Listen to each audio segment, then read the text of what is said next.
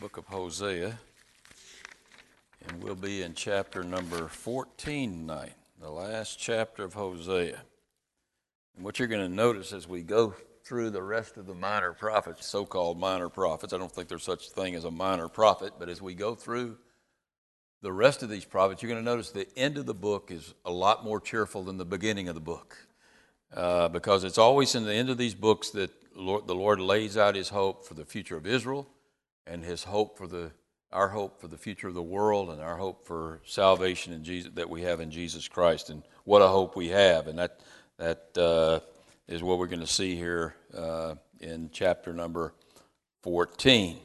When we get to this chapter, and it's a short chapter, so we shouldn't be here too long, but when we get to this chapter, Israel's fate has been sealed. There's no turning back now. They're going to be judged by God. God has set it in stone that they're about to be judged by the Assyrians, and they're going to go into captivity, and there's nothing that's going to stop that. But they're going to be destroyed, but they're not going to be annihilated. At some point, and when Hosea wrote this, it was 700 years before Jesus came to this earth, and we've 2,000 or so years past that. And so the Lord is speaking about a long, long time into the future here as we come to chapter 14. But for the Lord, it's not a long time, is it? Because 1,000 years is as a day to the Lord. And so as he's speaking through Hosea here, he already has seen their future, and he has already seen their hope. And even though their destruction for this time period has been set, there's a great hope as Hosea speaks, as the Lord speaks through Hosea. There's still a great hope for Israel. God's not done with Israel, as some people want to say, and we see that right away in verse number 14. It says here, the Lord speaks. He says, "O Israel, return to the Lord your God, to Jehovah your God, for you have stumbled." Actually, a better word there is you have fallen. You've been crushed. And that the Lord, when he speaks of them being crushed, is speaking of the near future when the Assyrians were going to come down and crush the nation because of their sins. He says there, you have been crushed, or you have fallen, or you have stumbled because of your iniquity.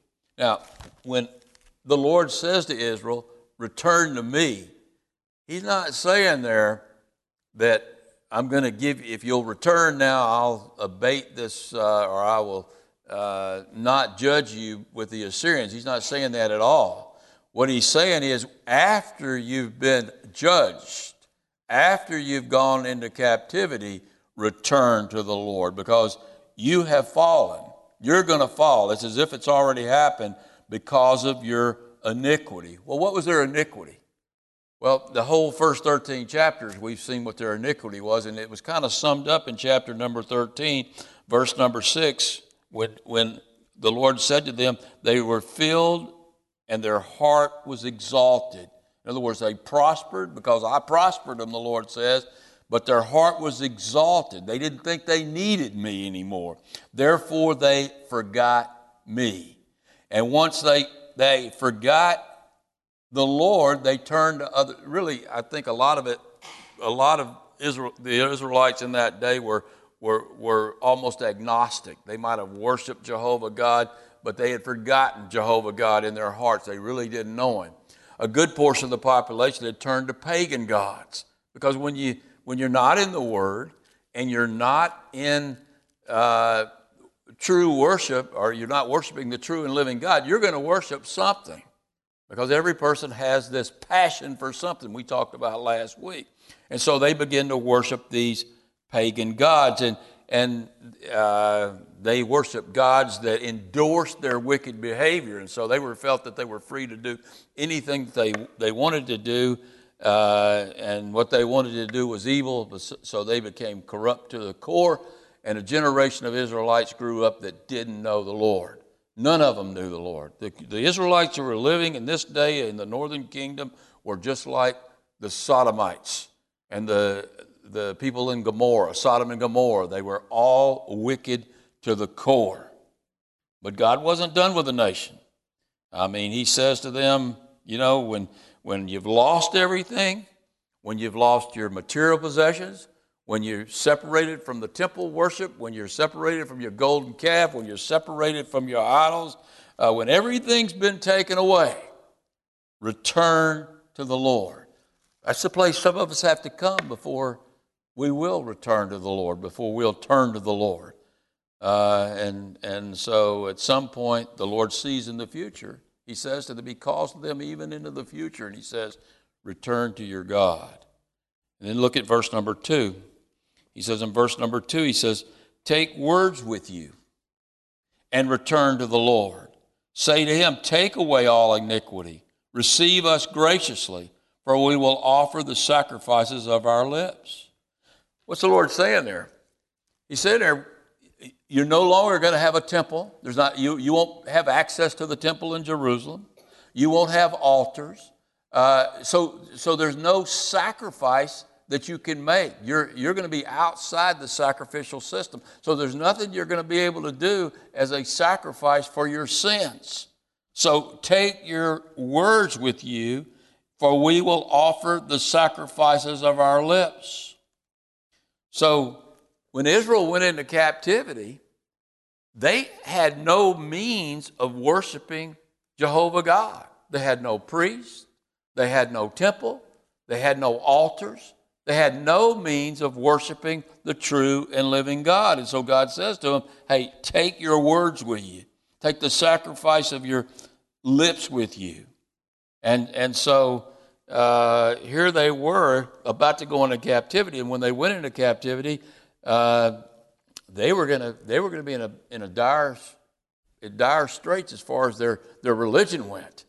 They were going to have to almost do it on their own, so to speak. They were going to have to make a choice to get back to Jehovah God. And sometimes that's what it takes. Because in our society and in their society back then, they were able to drown out their sin, their sinful state, their wickedness with alcohol and drugs and entertainment and all sorts of other things. And they never really reflected on just how wicked they had become. But God was about to take all of that away and all their religion away and all their pagan gods away, and they were going to have to reflect on their own souls. And they were going to see how terrible they had become. You know, that's the way a lot of people get saved. I mean, a lot of people get saved when everything's taken away. I remember when I was thrown into jail for 7 days back before I got saved. I mean, and I was forced, you know, there wasn't any entertainment. There wasn't any alcohol or drugs. Actually, some of those guys actually found drugs in jail, but I didn't find any drugs in jail. There wasn't anything to cover up what you had hidden deep down in your soul. And so for 7 days, which seemed like 7 years or 700 years, it seemed like forever, I had nothing to do but just reflect on my own personal, on the state of my own personal soul. And I realized then that how wicked I had become. And so, you know, it was that reflection that later on led me to repentance. And the sacrifice of my lips became, Lord, help me. Lord, I see how wicked I've become. I mean, I had reached a point where, you know, I hadn't been in a church in years, and I don't think it was a church that would have had me back then. They would have kicked me out. And so I was alienated from all religion and put in a place where I had this situation, this time to reflect on just how wicked I'd become. And it was the sacrifice of my lips along with the sacrifice. You know, the sacrifice of your lips doesn't do you any good if Jesus didn't sacrifice himself on a cross. But you bring the two of those things together where you're totally ready to repent and you're ready to receive the only sacrifice there is for our sins, which is going to be the same thing or the same sacrifice that's going to save Israel in the future. They're not saved right now. They're back in the land right now, but they're not saved. And I'm not one of these who go to the other extremists say that Israel is saved right now. They're not saved right now. All of Israel will be saved, Paul says. They're going to be saved. But they're not saved right now, because even though some of them are reflecting on the fact of how wicked they've become, or some of them might see that, they've got to couple that reflection, that honesty, with what Jesus Christ has done on the cross. And so that's when people get saved. But you know, God views the words of our repentance as like a free will offerings. And so there is a sacrifice to some degree when we admit that we're wrong, when we admit that we're sinners, when we admit that we need a Savior. And again, if that's coupled with Jesus Christ, then that leads to true salvation, with true faith in Jesus Christ. But for you to have that faith, or to have faith, it has to be real faith. God seeks those who worship Him in spirit and in truth. And for somebody to truly get saved, you know, I believe there's so many people out there that call themselves Christians that have never really come to this point. And I believe for you to truly get saved, you have to have real faith. You have to really be ready to put your faith in the Lord. And that's what Hosea is saying here, what the Lord's saying through Hosea. Israel was going to come to that point when everything was taken away with them. The nation's going to come to that point at the end of the Great Tribulation where they don't have any choice but to turn to the Lord, because there's nothing else they can rely on but the Lord. He's their only option. And I think that's the state just about everybody has to be in before they can truly come to the Lord. And that's the true sacrifice of your lips, when you really come to the Lord and you truly are ready to put your faith totally in the Lord. Not in yourself, not in your government, not in your wealth, not in your material possessions, but to truly put your faith in the Lord. Not in your good works, not in your religion, but to truly put your faith in the Lord. Look at verse number 3. He says, Assyria shall not save us. Well, you know, surely they were going to figure that out. Assyria was actually going to destroy them. They thought at this time when Hosea was speaking that Assyria was going to save them from Babylon and some of these other countries, enemies that they had. And so they were relying on the very country to save them that was going to destroy them. They were going to find that out really quick. But they were going to come to the point where they realized that relying on other nations will not save you. Relying on your own military will not save you. We will not ride our war horses, is literally what that says there. In other words, we can't rely on our army to save us. Their army was going to get crushed real quickly. Their army, one of the mightiest armies in the world at the time, it was going to get crushed. Nor will we say any more to the works of our hands. We won't be able to rely on our material possessions or the gods that we make with our hands. They should have known that. That's foolishness, isn't it? To worship a God that can't speak, a God that can't, that you've made with your own hands, that has to be created by you.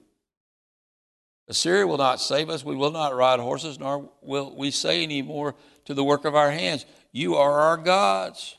For in you the fatherless, in the Lord, for in the Lord the fatherless finds mercy. The only way you're going to find the Father's mercy is in the Father, the true Father, Jehovah God. There is no other Father but Jehovah God that can really save you.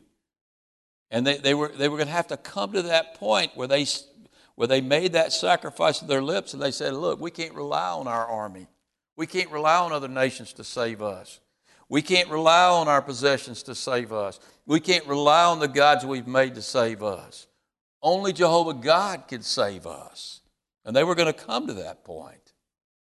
I look at our own country. I believe America was at its greatest pinnacle when our government was the smallest. When we were a nation where people looked to God for their sustenance. They looked to God for their protection. They looked to God for their well-being. Now we have a society we've sown to the wind, and as Hosea says, and we're reaping the whirlwind because we have a society that puts government in the place of God. And for our society to come out of that mold or out of that trap that we've fallen into, our government's going to have to collapse at some point. And I tell you what, when you're so many $1 trillion in debt and it's growing daily by billions and billions of dollars, we're not far from that. But you know what? When it does collapse, those who know the Lord will be protected. They'll be sustained because the Lord knows how to take care of his own. Then in verse number 4, he says, I will heal their backsliding. Remember we talked about backsliding. What is backsliding? It's where you dig in your heels and God's got to drag you along to get you where he wants you to go. And that was the history of the nation of Israel. He constantly had to they had their heels dug in and they were going this way and backing up, and he was pulling them along, and finally he says, I'm not going to pull you along anymore. But at some point, I'm going to heal your backsliding. And you'll go where I want you to go, when I want you to go there. When's that time going to happen? That time's going to happen when the Lord rules and reigns on this earth. And he pours out his Spirit on the nation of Israel. That's what happens we're all rebels too. I mean, I'm still to some degree a rebel. I don't want to say overall that I'm a rebel, but I still backslide sometimes. I mean, I'm not talking about falling back into some kind of sin. I'm talking about being where God has to drag me and pull me along. But hey, before I was saved, I wasn't going anywhere where God was going. And who healed that? God healed that when he saved me, when he gave me his Holy Spirit. And he's going to have to heal the nation of Israel the same way. But he will. He's saying, I'm going to do that. I will heal their backsliding, and they won't have to do anything to reach that point. Because we're saved by what? By grace through faith. And that not of ourselves. It is a gift of God and not of works, lest any man should boast. And know when we reach that point, when the Lord returns and he sets his feet on the Mount of Olives and the mount splits in two, then it says he will pour out his Spirit on the nation of Israel, and they will look on him whom they have pierced, and they will mourn as a mother mourns for her only child. And it's got to come to that point. That's what's going to finally heal their backsliding. Really, their national experience foreshadows our personal experience with the Lord, where the Lord pours out his Spirit on us, and we're able to see truth. And we're able to receive the Lord. And it's by grace we've been saved through faith, and that not of ourselves. I will love them freely for my anger. And he's not saying now, because you read the first 13 chapters, he was angry with the nation. He was hurt. And remember, every time it talked about how God was hurt by the nation, it talked about how angry he was at the nation. So God looks forward to the day when it's all healed. How can God have any peace if he couldn't see the future? How could he look at me or you and say, hey, everything's going to be okay, if he couldn't see the future? Because, looking at you guys, you're in trouble. I'm joking, but, we're all still a mess, aren't we, to some degree? But God loves us because he sees our future. He sees us glorified right now. He sees us glorified in the future. I wish you'd just take us on out there to that point. But that's not the way he works. And God might be angry at you tonight, but he's at peace with you because he sees you in the future. And so he's angry with them, but he also says, for my anger is turned away from them. I'm not angry at them. I'm angry at them now, but I see in the future where I won't be angry at them, because I've forgiven their sins. I've poured out my Spirit on them, and I've healed that rebellious spirit in them, and I've ended all of that backsliding. Then in verse number 5, he says, I will be like the dew to Israel. We don't appreciate dew in Louisiana because we get way too much water here, and any kind of water is more than we need. But you go out and you live in a desert climate, like when we lived in in Phoenix, and when we lived in Las Vegas, or you go to Israel, when the dew comes, that brings moisture to everything, and it's much needed moisture. And so here's this picture of Israel, who's this dry and arid land, and there's coming this day when the dew is going to be poured out all over the land, and the land is going to flourish, because he says it's going to bloom. That better word translation there, he shall bloom like the lily. In other words, the land will bloom. This desert land of Israel will bloom. Some people say that's happening now. It is to some degree, and I think it foreshadows what's going to happen in the millennium. But hey, they ain't seen nothing yet. Let me put it that way. You just wait till the millennium, and when God pours out his blessings on that nation physically, but also spiritually. That dew is going to spread across the nation, that spiritual dew. It's going to be poured out on the nation, and the whole nation is going to be blessed. It's like it's being poured out on the church now. And lengthen his roots like Lebanon. They'll be dug into Israel. There's nobody taking them out of Israel once they get back in that land, and once the Great Tribulation is over. They might get kicked out of there again before the Great Tribulation. Different scholars look at that different ways. But once Christ comes back, there'll be no kicking them out. And not only will they have the land that they're in now, they will have all of that land that was promised to them through Abraham by the Lord, and they'll receive all of that land. So there's a day when not only is there going to be a spiritual restoration of Israel, there's going to be a physical restoration of Israel, and Israel is going to be the center of this earth, the center of the government of the world, of the universe, will be in that little area called Israel. In Jerusalem, where Christ will sit and he will rule and reign. And his branches shall spread all over the earth. The outreach of his government will have no end. It will be throughout the universe. And it will branch out throughout Jerusalem, from Jerusalem throughout the entire universe. And his beauty, this is kind of goes with Israel, because Israel will be where Jesus is reigning, but really it's speaking of Jesus. His beauty shall be like an olive tree. What's good about an olive tree? You've ever been around olive trees? Those things make olives all year long.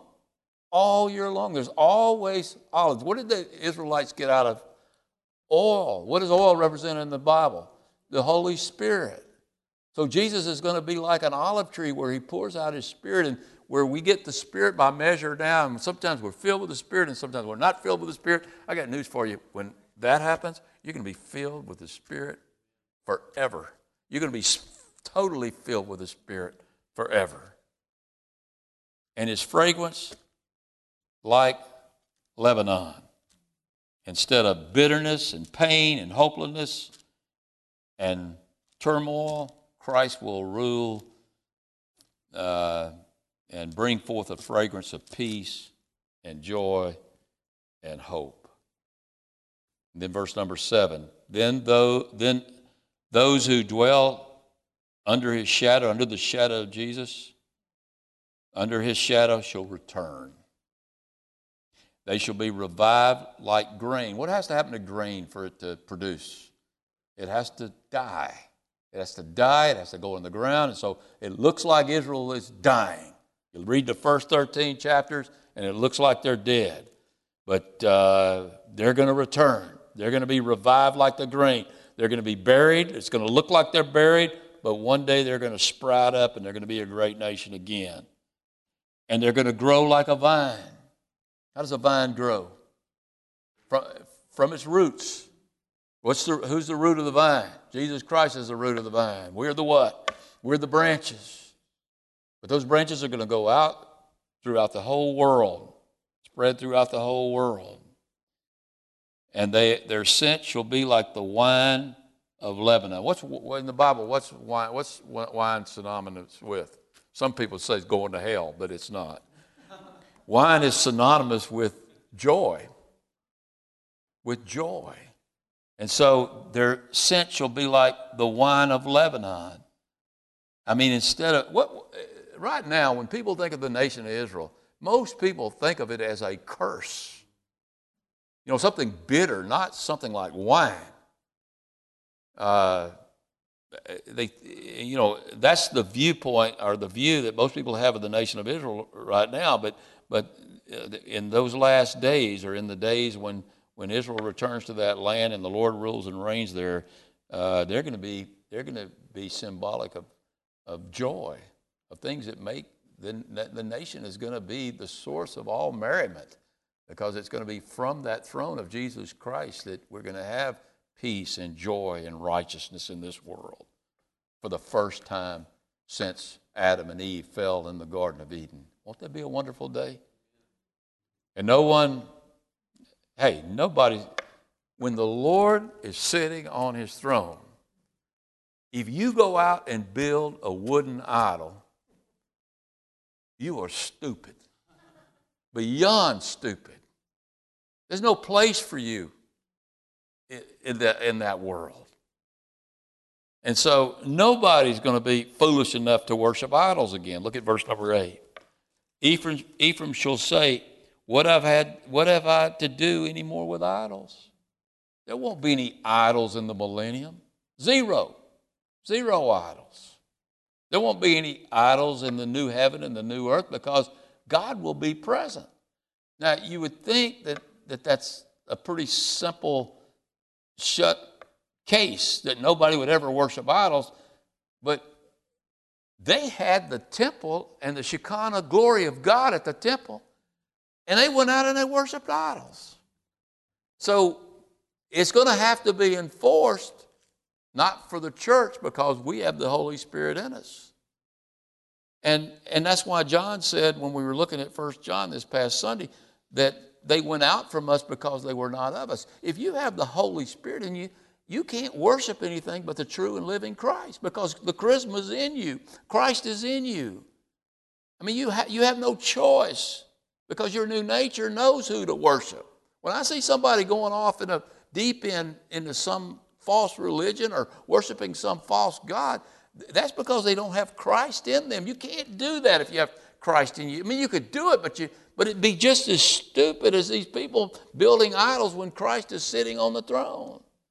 And as born-again believers, we have no excuse, because we won't be in Lafayette with Christ on the throne in Jerusalem. We will have Christ in us. The very God who's sitting on the throne in Jerusalem will be in us. He's in us now.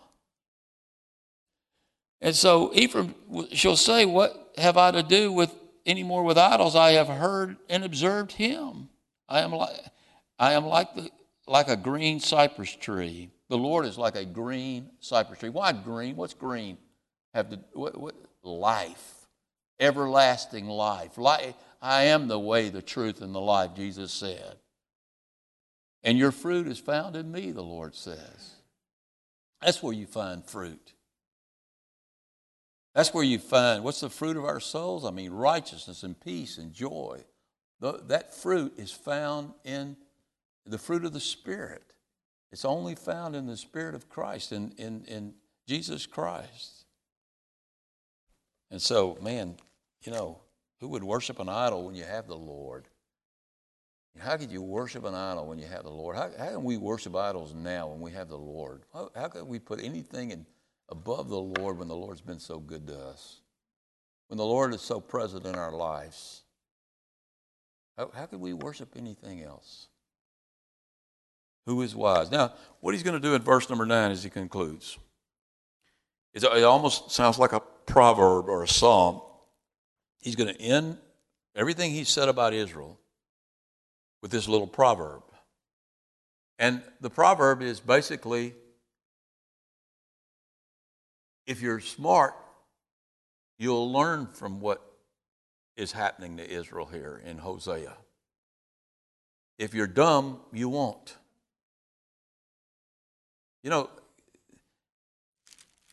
This Bible is not a history book. Although there's books in the Bible that do cover history, that's never the Bible's intent, to give us history. to give us a history lesson on the nation of Israel. Now, you want to get a history lesson on the nation of Israel? Go to the Bible. Granted, you can get it there, but that's not the Bible's intent. The Bible's intent in giving us the history of Israel is so we will be wise, so that we will learn from their mistakes, so that we won't go down the path that they went down that destroyed them. So he comes with this little proverb here in the last verse, and he says, who is wise? Let him understand what I've said here, what the Lord has said here about the nation of Israel. Don't forget God. Don't become a harlot like Gomer was. Stay true to the Lord, who's prudent. I mean, who wisely looks out for their own welfare. That's what it means to be prudent. Who's prudent? Are you prudent? Then you need to learn from the nation of Israel. Let him know these things. For the ways of the Lord are right. They're always right. And they've been proven out over history. They've been proven out in your life. They've been proven in my life. The ways of the Lord are right. So what do? Do I trust in idols? Do I trust in my nation? Do I trust in my material possessions? No, I trust in the Lord with all my heart. I lean not on my own understanding. In all my ways I acknowledge Him, and let Him direct my paths. Who is wise? Let him understand these things. Who is prudent? Let him know them. For the ways of the Lord are always right. And if you want to be righteous, you walk in His way. His way is through Jesus Christ, through that green cypress tree, that vine,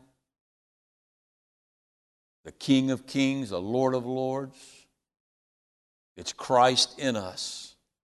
His Son who He called out of Egypt, all the stuff that He's given us here. The righteous walk in His way. But the transgressors, the sinners, the wicked, stumble in them.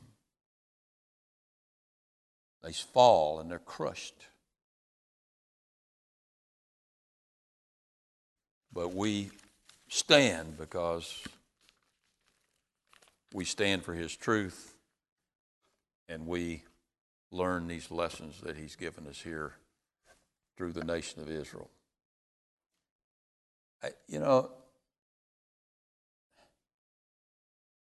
If those of us that are born again, and hopefully I could say that for everybody in this room, and I think I could, but we know the way. We know the ways through Jesus Christ. We found the way, and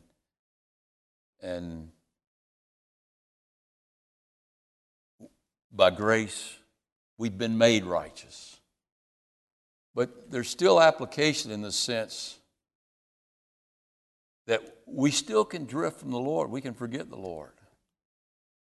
We still can let idols come in between us and the Lord. I mean, at the end of 1 John, we're going to have John sum up his whole book by saying, little children, keep yourself from idols. And we still can stumble and we still can fall if we don't learn these lessons. Who's wise? Who's prudent? Those of us that walk with the Lord in righteousness, follow the ways of the Lord, and trust in the Lord with all our hearts. Let's go to the Lord in prayer. Father, we just thank You for the lessons You've taught us in the book of Hosea. We ask that you take these things and plant them deep in our heart, and Lord, just help us to be the kind of people You want us to be. Help us to learn from the mistakes of others, Lord, from the mistakes of those who reject You and turn from You and forget You, and Lord, help us to be those who, Lord, desire to be close to You, and men and women after Your own heart. Help us to be that, Lord. We ask that in Christ's name. Amen.